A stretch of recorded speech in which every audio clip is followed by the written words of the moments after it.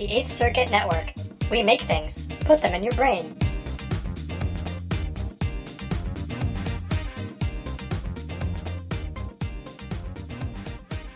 Hello, funky listener. Thank you for interrupting my introduction, Kyle.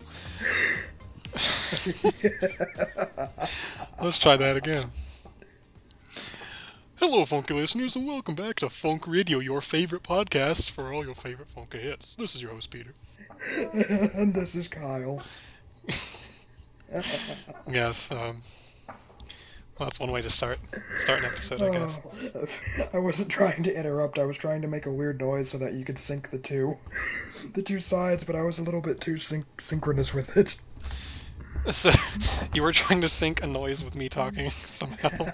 I was trying to make a sound that you could sync when you put our two sides together, but I didn't realize I was going to end up doing it right as you started talking. You know, strangely, I think it might work, even the way that you did it. What are we talking about? Today on Funk Radio, we're discussing funk and soul songs that we found that had kind of a motivational theme. I can dig it. Yay. What's our first song today, Mr. Kyle? Our first song is Smiling, Styling, and Profiling by the Bar-Kays. The Bar-Kays were actually formed in Memphis, Tennessee, 1966. They kind of grew out of the local group dubbed the Imperials. They modeled themselves after the classic Memphis soul instrumental outfits like the Marquis and Booker T and the MGs. Who were also from the Memphis, I think, yeah. And yeah, basically throughout the 60s, all the way really through the 80s, the group had dozens of charting singles, including Soulfinger, Son of Shaft, which I love because it's hilarious, and Boogie Bodyland. It's funny, each one of those is actually in a different decade. Soulfinger was 67, Son of Shaft was 72, and Boogie Bodyland was 1980. Well, they did a lot of stuff. This particular song comes off of their 1974 album Cold Blooded, which unfortunately isn't one of their more well-known albums and didn't even chart because it wasn't super duper popular. That's okay. Yeah, I guess on that album they recently got a new guitarist, Lloyd Smith, who joined when their previous guitarist left in 1973, as well as a new drummer. So they had a little bit of a new sound because of that. I don't know if that maybe didn't go over well with people, which is why the album didn't do very good, or if there was some other reason. Not sure. But this particular song, I actually stumbled upon it because they played it on the Soul Town XM station. Oh, okay. And I thought it was pretty motivational and funny, so cool. I figured we'd add it. Yay. Yeah, unfortunately there's not really much more to say about the song because it's not one of their more well-known songs, but it's just one that I happen to like. And it fits our little theme here, so... Cool. Should we play a little clip of it? Yes, we should. As we always do. So yeah, this is Smiling, Styling, and Profiling by the Bar-Kays. But fried hair and the clothes you wear and trying to come off slick don't mean a thing till you use your brain to see what makes you tick. You better stop styling, smiling, and profiling. You better stop styling, smiling. We hope you smiled, styled, and profiled to that last song. How do you... Okay, I'm not even going to ask. I love racial profiling. That's not what I meant.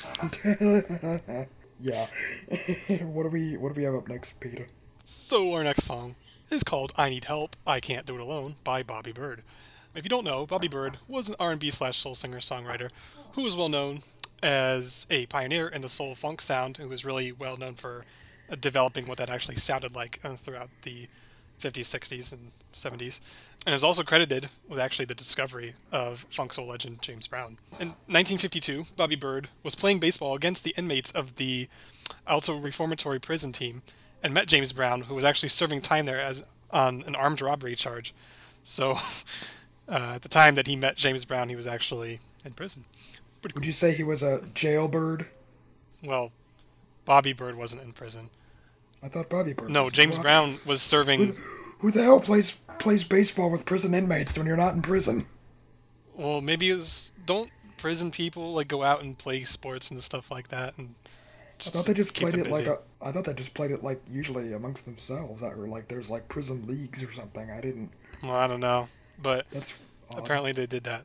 But no, Bobby Bird was not in prison, but James Brown was. And if you know damn anything it. about James Brown, that's not too much of a surprise that he was in prison, Yeah. because he was kind of insane.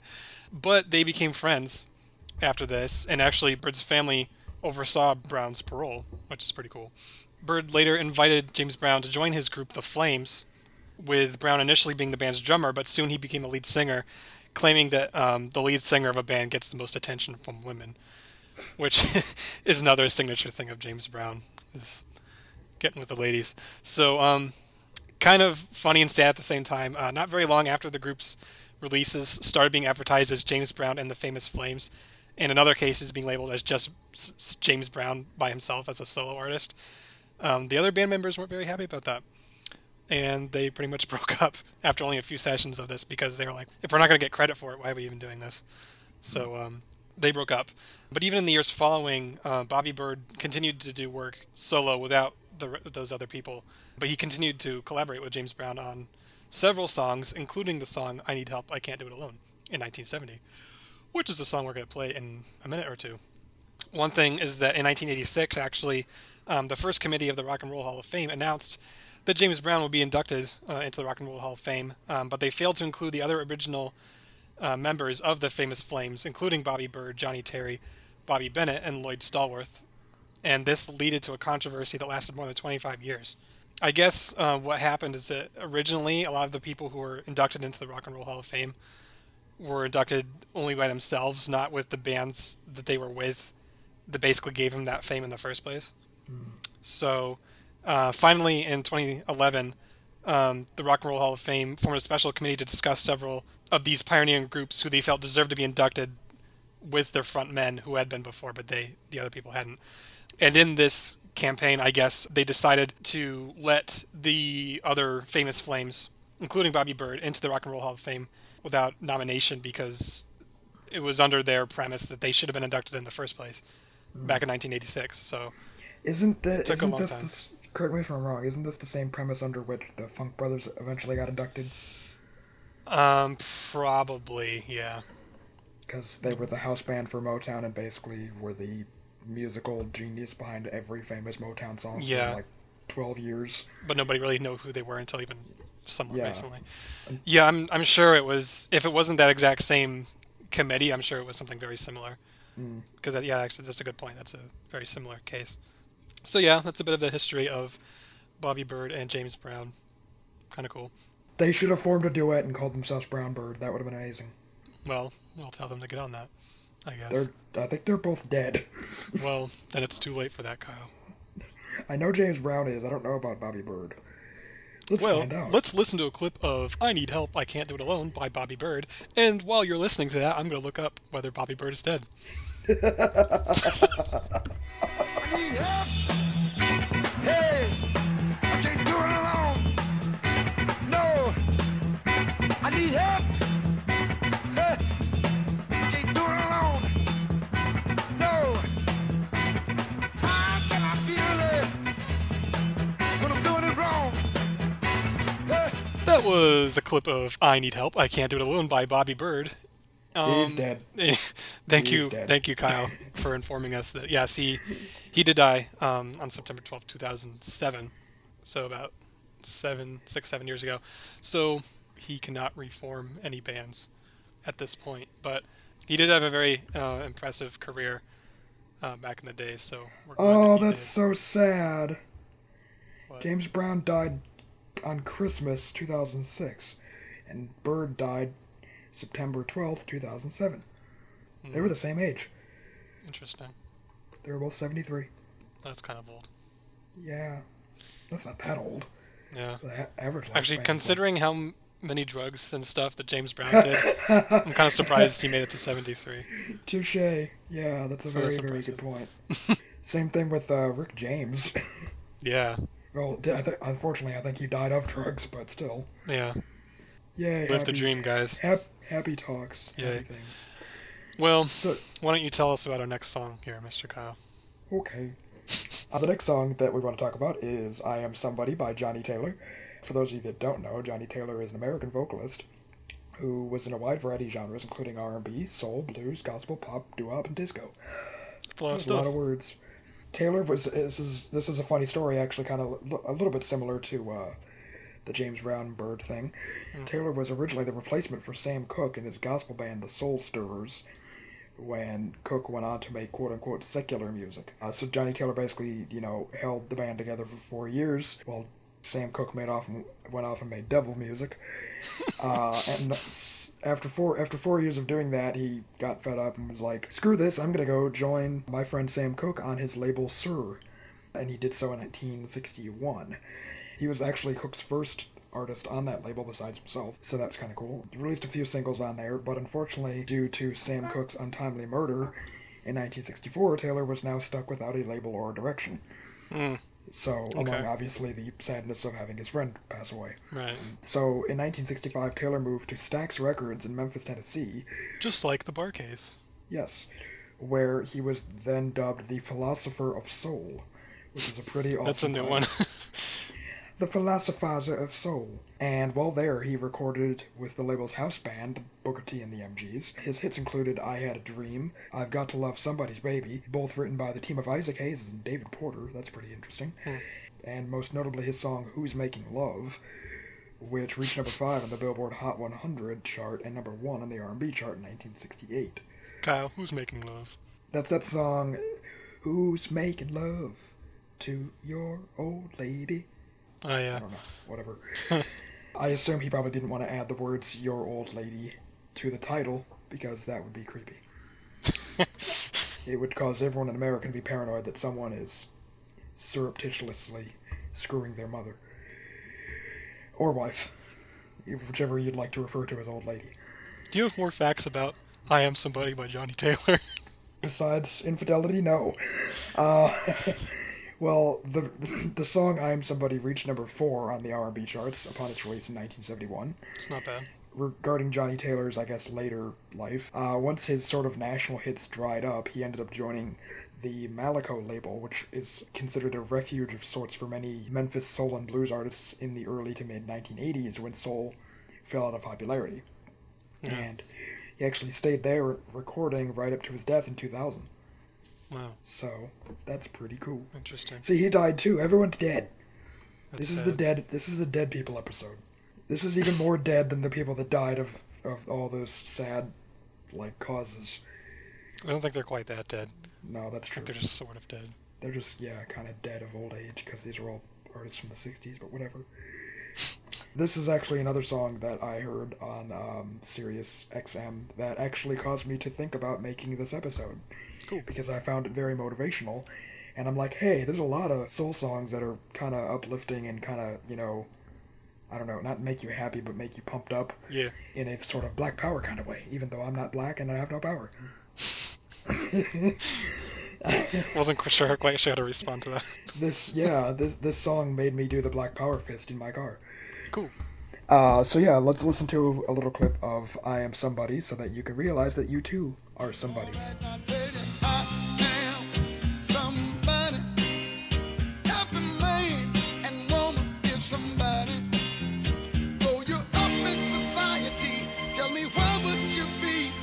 Without everyday people like me, you can make it. Watch me make it. So that was I Am Somebody by Johnny Taylor. Quite an uplifting, motivational song. That's true. Basically saying, no matter how crappy you are at your job, you're still a person. Well, that's always good to know. So what do we got up next, Mr. Peter? Coming up next, Mr. Peter, is a song called Damn Right I Am Somebody. Heh. Kind of similar to the It's last one. It's the same title. Yeah, somewhat. By Fred Wesley and the JBs. The JBs were actually James Brown band from 1970 through the early 80s.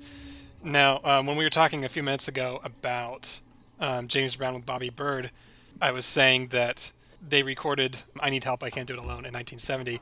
Basically, early 70s, just around that time. That's when they were doing some collaborative stuff, Bobby Bird and James Brown, but also James Brown had his own band. I think he had actually a couple of them, but each time the people would get mad and leave because he was kind of a jerk. But in this particular group, the JBs, they formed in 1970 around the same time of that other song, and I guess they went on for 10, 15 years or so. Something I did not know is that some of the most notable names from the JB's initial lineup included bassist William Bootsy Collins and his guitarist brother Phelps Catfish Collins, What? as well as Bobby Bird from the famous Flames. The group's bandleader Fred Wesley was responsible for much of the group's compositions and arrangements. So in 1975, he, along with Bootsy and Catfish Collins, all together left the band to go join George Clinton's Parliament Funkadelic group, which is how they are pretty much known today. That's insane. I never knew that. Yeah, but I never knew that they all of them were part of the JBs prior to that. This is, correct me if I'm wrong, this is the guys that sang that song, Past the Peas? I think so, yeah. Pretty sure it is. Yeah. And I love that song, that's why I asked. So yes, the song, Damn Right, I'm Somebody, comes from the 1974 album of the same name. I didn't have much more to say about that album, or the song specifically, but it's a pretty uplifting song. It's primarily instrumental, but it is a really, I would say, an excellent example of kind of the development of the funk sound as they were. I mean, because James Brown was basically at the front of this whole musical movement to discover what funk was. Mm-hmm. And this being 1970, this is early on when they were still figuring that out. But I think this is a really good example of how that sound was transforming. Kind of a little bit of a jazz influence as well as soul and stuff like that. So it's pretty good. I enjoy it. I can dig it. So, if nothing else, it's motivational that James Brown never stopped doing what he wanted to, even when everyone else hated him for it. So, you know they're making a James Brown biography? Like a movie? Like a full-on biopic. That's awesome. Let me get some facts on that real quick. Well, while Kyle's looking up facts, let's listen to a clip of Damn Right, I'm Somebody by Fred Wesley and the JBs.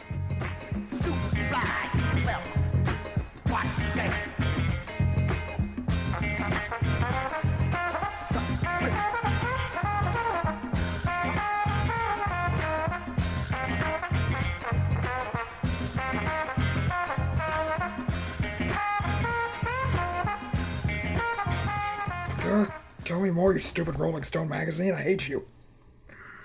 The things we say on the show do not officially reflect our thoughts toward the Rolling Stone magazine.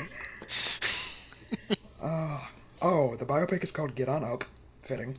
Cool. And it has Dan Aykroyd and Jill Scott. Interesting. Okay. Dan Aykroyd will portray Ben Bart, the president of the agency that represented Brown for 4 decades. Who's playing Brown? James Brown is played by the star of that Jackie Robinson film 42. Okay. That came out a couple years ago. Right. The star of that, his name is Chadwick Boseman. And it will begin shooting this month, and that was back in November, so it's probably already shooting. Cool. The film, which features Rolling Stones frontman Mick Jagger, is co-producing. Interesting. So that's all I got on that. That's interesting. Well, that's cool to know. We'll keep an eye out for that. Indeed. Oh, remember they were going to do a Marvin Gaye biopic? That's all up in flames. Oh, really? Because his family was like, we're not going to give you the rights to their songs, because screw you people. The same thing happened with the Jimi Hendrix movie. Right, yeah. Remember that rant I went on about about the whole copyright? Yeah. This is exactly why I say that. Because usually when a famous person passes away, their family holds on to their rights and milks it for every penny it's worth forever and ever. And then, But wouldn't that be getting more money for them? I don't think it must not be money because I think a biopic would make a lot of money for them. Through royalties and stuff. It's usually a matter of them wanting control over the film, and then it just turns into a circle jerk of like, look at how great this person was, rather than actually going in depth into the reality of who they were. Which, like, for Jimi Hendrix, he's a good guy. He did a lot of awesome music, but he was a terrible drug addict, and that's kind of why he died. But you think his family's going to want them to show, show that in a film? No. So that's why. Seems like James Brown's family doesn't seem to care. So same thing happened with that. Remember, the Sacha Baron Cohen was going to play the lead singer from Queen. I didn't hear about that. Yeah, they were going to do a Queen biopic, and he was going to play Freddie Mercury, but they wanted to show the reality of Freddie Mercury and the whole gay thing and all that. Well, the other band members, the living band members, didn't like the fact that they were kind of not getting as much attention in the film as him, and because they still retain rights to the songs and such, they basically said, screw you. So because Sacha Baron Cohen wasn't able to make play the character as he wanted and make the film as he wanted. He just walked away and said, "Screw you guys. I'm not going to make it then." Yay. So that's 3 films that basically sound awesome that all got shot down because people were selfish. Hollywood. Yay. Well, on a more motivational thing, we seem to go into a lot of sad. This is the opposite of motivational. This episode is nothing but death and copyright. Nothing is certain but death and copyright. All right, well, why don't you tell us about our next motivational song, maybe to lift our spirits, Kyle? Okay. The next motivational song we have is Wake Up Everybody by Harold Melvin and the Blue Notes. The album, which is also called Wake Up Everybody, was released by the band on Philadelphia International Record Label in November of 1975. It was produced by Gamble and Huff, who we talked about before, very famous duo of writers. And this would actually be the last album to include Teddy Pendergrass before he left the group for a solo career, which we may or may not have talked about that before.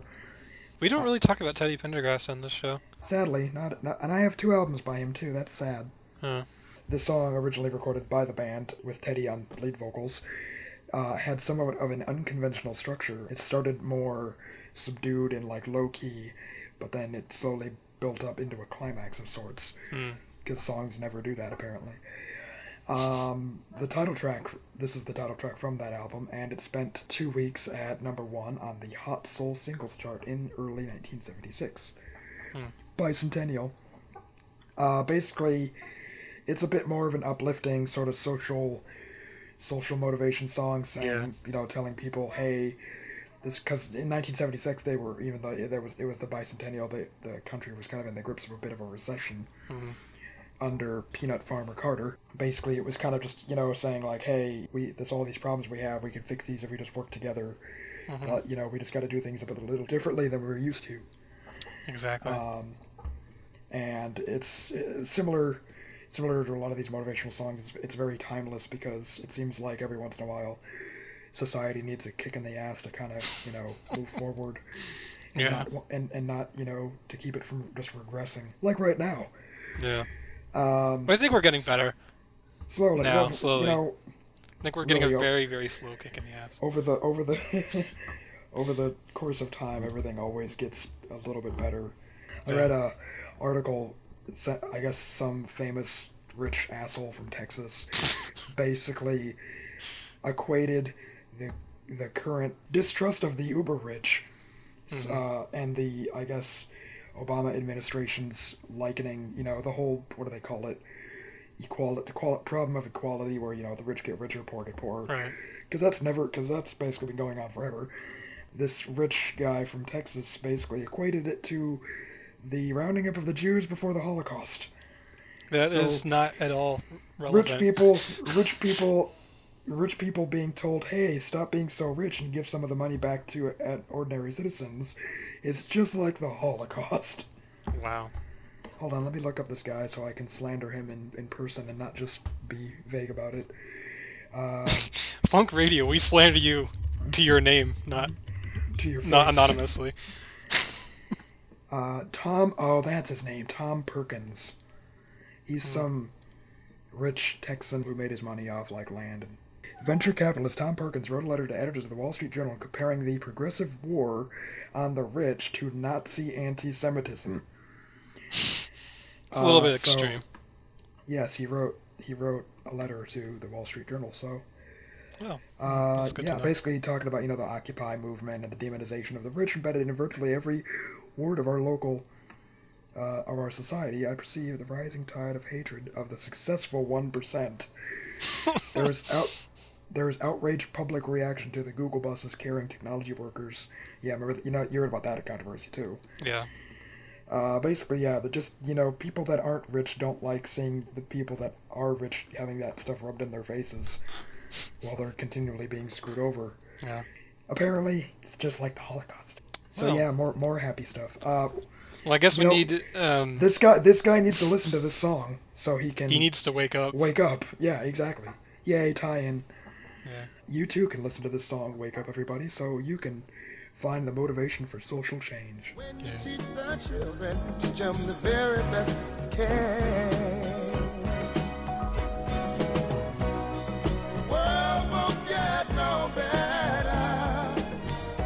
if we just let it be.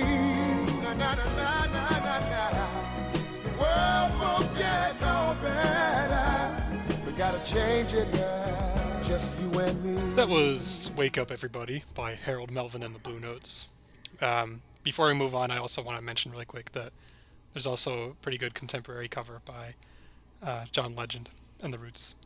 Oh, yeah. From like 2010, I think. Yeah, I So, love that version. That's a Good pretty call. good one, too. So, for our next song that we're talking about, it's called Brother's Gonna Work It Out by Willie Hutch. The song was written and performed by Hutch for the 1973 blaxploitation film, The Mac.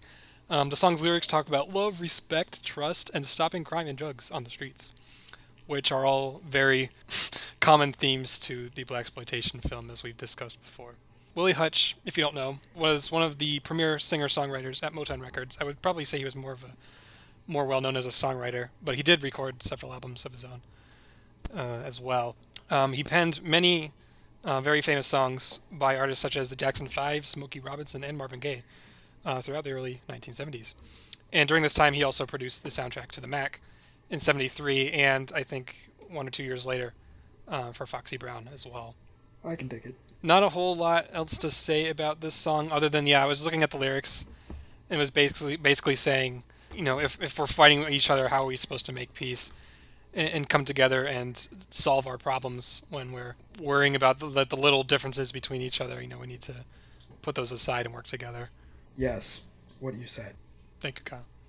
Let's listen to a clip of Brother's Gonna Work It Out by Willie Hutch. United, we can get over, but yet we're still apart. Cause each man deserves respect, and they get an equal share. And until you give it him back, there'll be no peace here. The brother's gonna work it out. Brother's gonna work it out. Brother's gonna work it all out. All. We must all. That was Brother's Gonna Work It Out by Willie Hutch. I almost bought a Willie Hutch album today, actually. I was Really? at a record store, which I never do, and I saw a Willie Hutch album, and I did not get it, and it had Brothers Gonna Work It Out. Oh. It was a repress, too, so it Interesting. shows his recurring popularity. Repressibility. Yes, I just imagine someone pressing Willie Hutch in a press. That's how they made the albums back in the day. He would be singing, and while he was singing, they would push his face in a press, and it would somehow record that sound from his voice onto the album. But it's like the cartoons where his face turns into the shape of the record. Oh, we're disturbing. Gosh. But yeah, like I was saying, that was created for the blaxploitation film, The Mac. And that was not the soundtrack to The Mac, was it? No. Okay. Well, I don't know if I've seen that one. I've seen a number of the blaxploitation films, but I don't think I've seen The Mac. I saw the soundtrack to that as well. Oh, you did? Yes. Cool. I didn't buy it either. I don't know why. It was expensive. Oh, okay. Well, like I said, he also did the soundtrack for Foxy Brown, Yes. which is also very well known. Easily the And- best soundtrack he did. Yeah, and it's also a really good movie. I really enjoyed it. Same here. So, good stuff. I can dig it. Speaking of bands that did soundtracks for blaxploitation films, Oh, the yeah.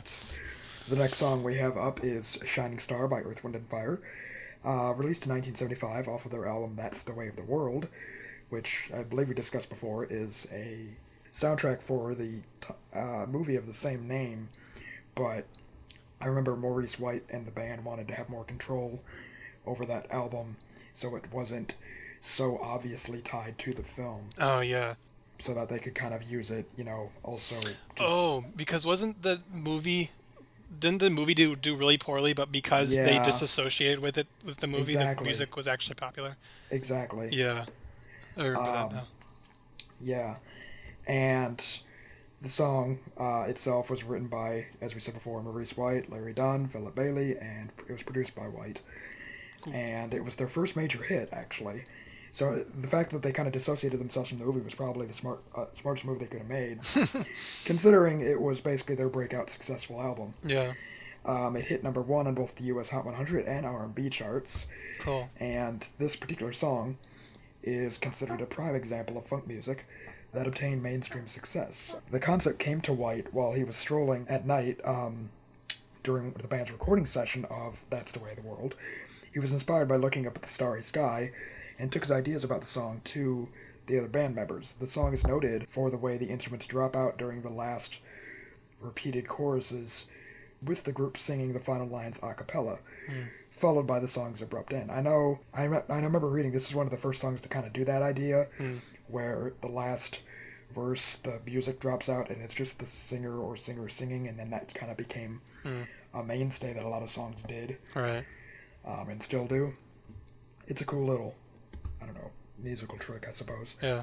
It's funny because this album was certified gold all the way up until the RIAA lowered the sales levels for certified singles in 1989, where a gold single equated to 1 million units sold.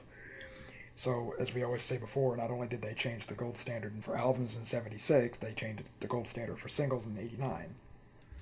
Oh, it's different for singles than it is for albums? Yeah, I think it was 500,000 and they bumped it to 1 million. Or no, that says they lowered it. So gold is 500 probably, now anyway, or at least at that time, gold is 500,000 for albums. I don't know what it Yeah. is for singles. I guess now it's just 1 million. Yeah. I don't know why they have that different. It seemed, I guess it makes I don't sense. know. Population change, maybe.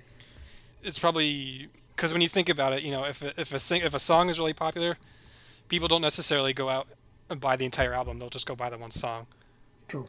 So, and it's also a bit cheaper to get the one song. So, I mean, I can see how, comparatively, you would be selling a lot more of that single than you would of the entire album. So, True. should we listen to a clip of Shining Star by Earth, Oh, Wind & yeah. Fire? I think we should, so to remind you all that each one of you is your own shining star. Yeah. And you can actually name a star for you or your significant other if you go through NASA's star naming website thing. It's a really cheesy way to tell your significant other that they're a star. Yay. Well, you can think about that while you listen to this song. That ain't no way for this single, yeah. What you see, you're not so clear. Hey, in the sky, so very dear, yeah. You're a shining star, no matter who you are. Shining bright to see what you can truly be, what you can truly be. I can't really imagine that being like a, oh, you're so thoughtful thing. If you say, hey, so I went to NASA's website, and I put in your name. Now there's a star, apparently, that no one cares about. The sad thing is that I typed in name a star after someone in Google. There's like 10 different sites that let you do that. Well, because the stupid thing is it's not actually the name of it. People are just saying, hey, look.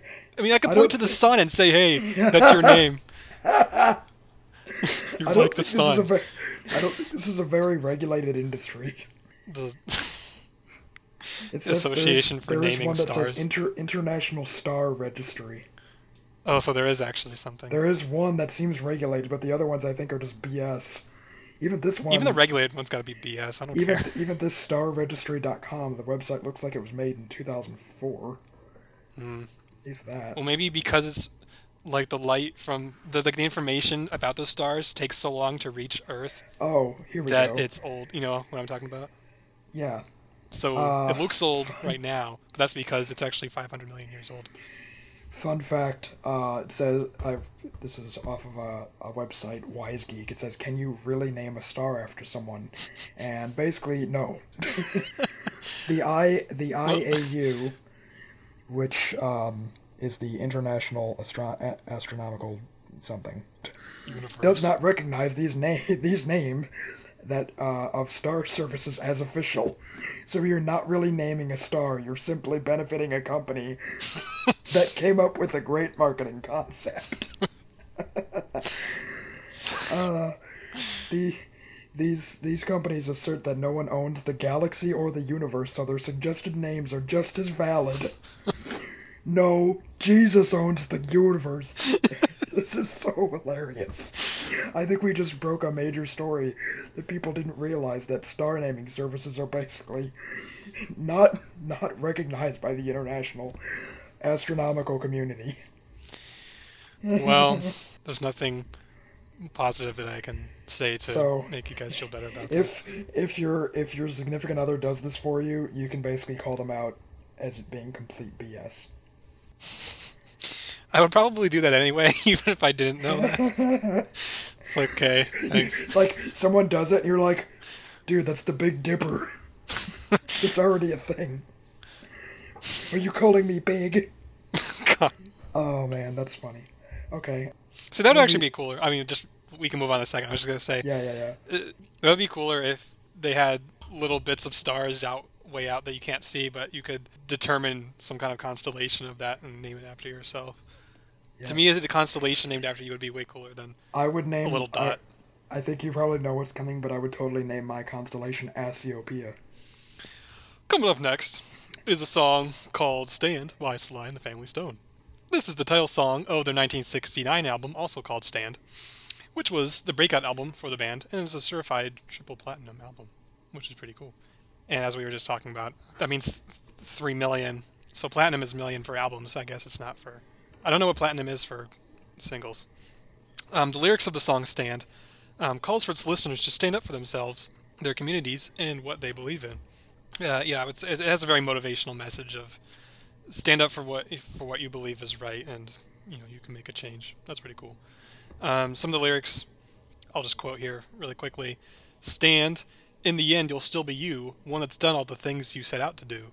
Stand. There's a cross for you to bear, things to go through if you're going anywhere. So basically, they're saying whatever you do, there's going to be obstacles in your way, but if you stand up for yourself, then you can withstand them. The song's original version, interestingly, did not meet with much enthusiasm with listeners, so Sylvester Sly Stone Stewart, the founder of the band and the main writer for most of their songs, went back and re-recorded part of the song. And what's kind of interesting is that at the time, most of the Family Stone was actually unavailable for that session.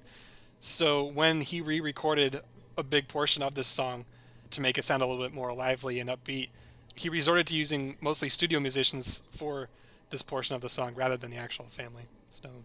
But it's also interesting because, it started out with, they ran it by some listeners initially with the original version, but people thought it was nice, but they didn't, think it was that great.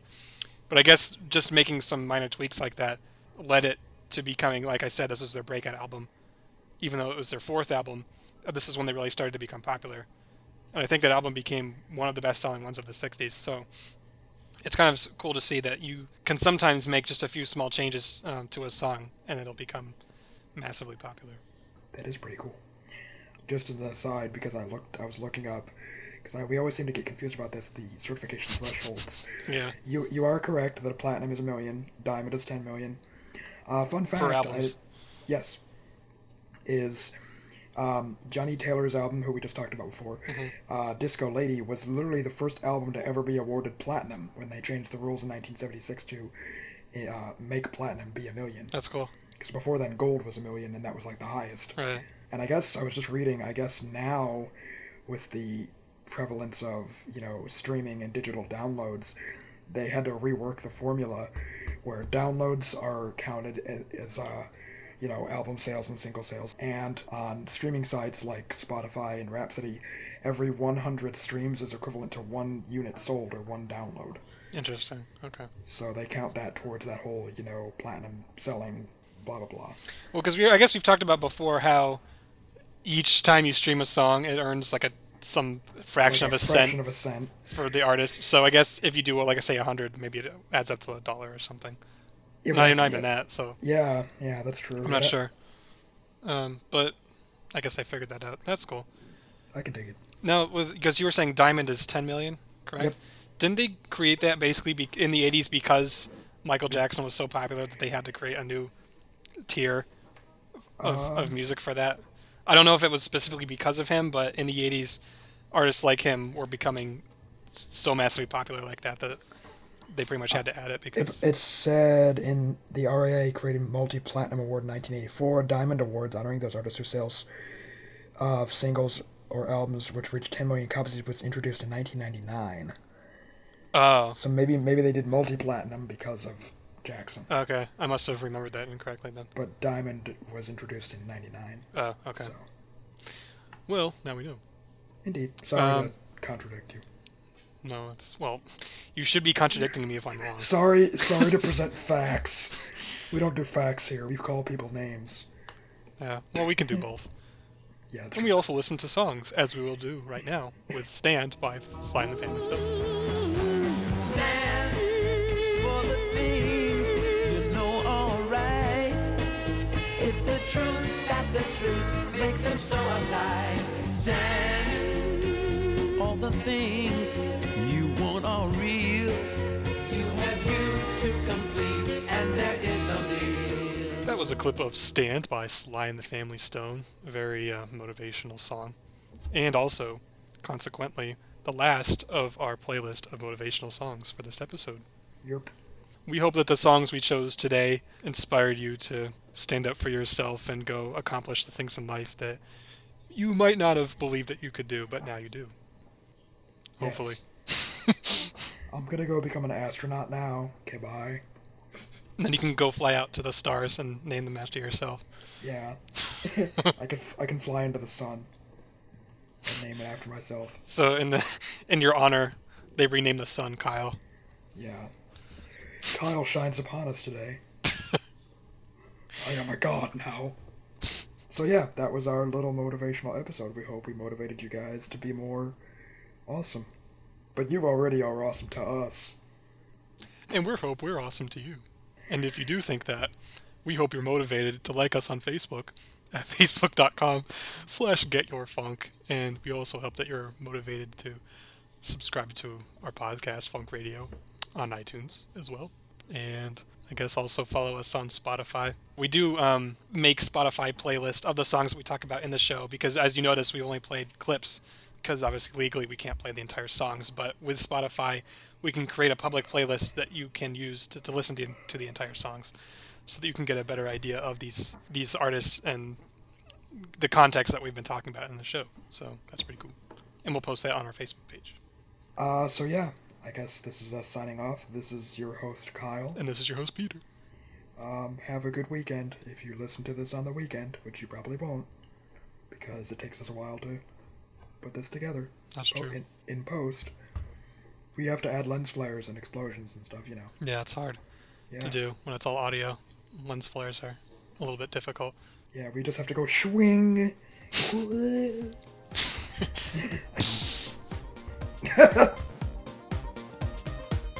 For more podcasts and the latest news in gaming, movies, and entertainment, visit 8thcircuit.com.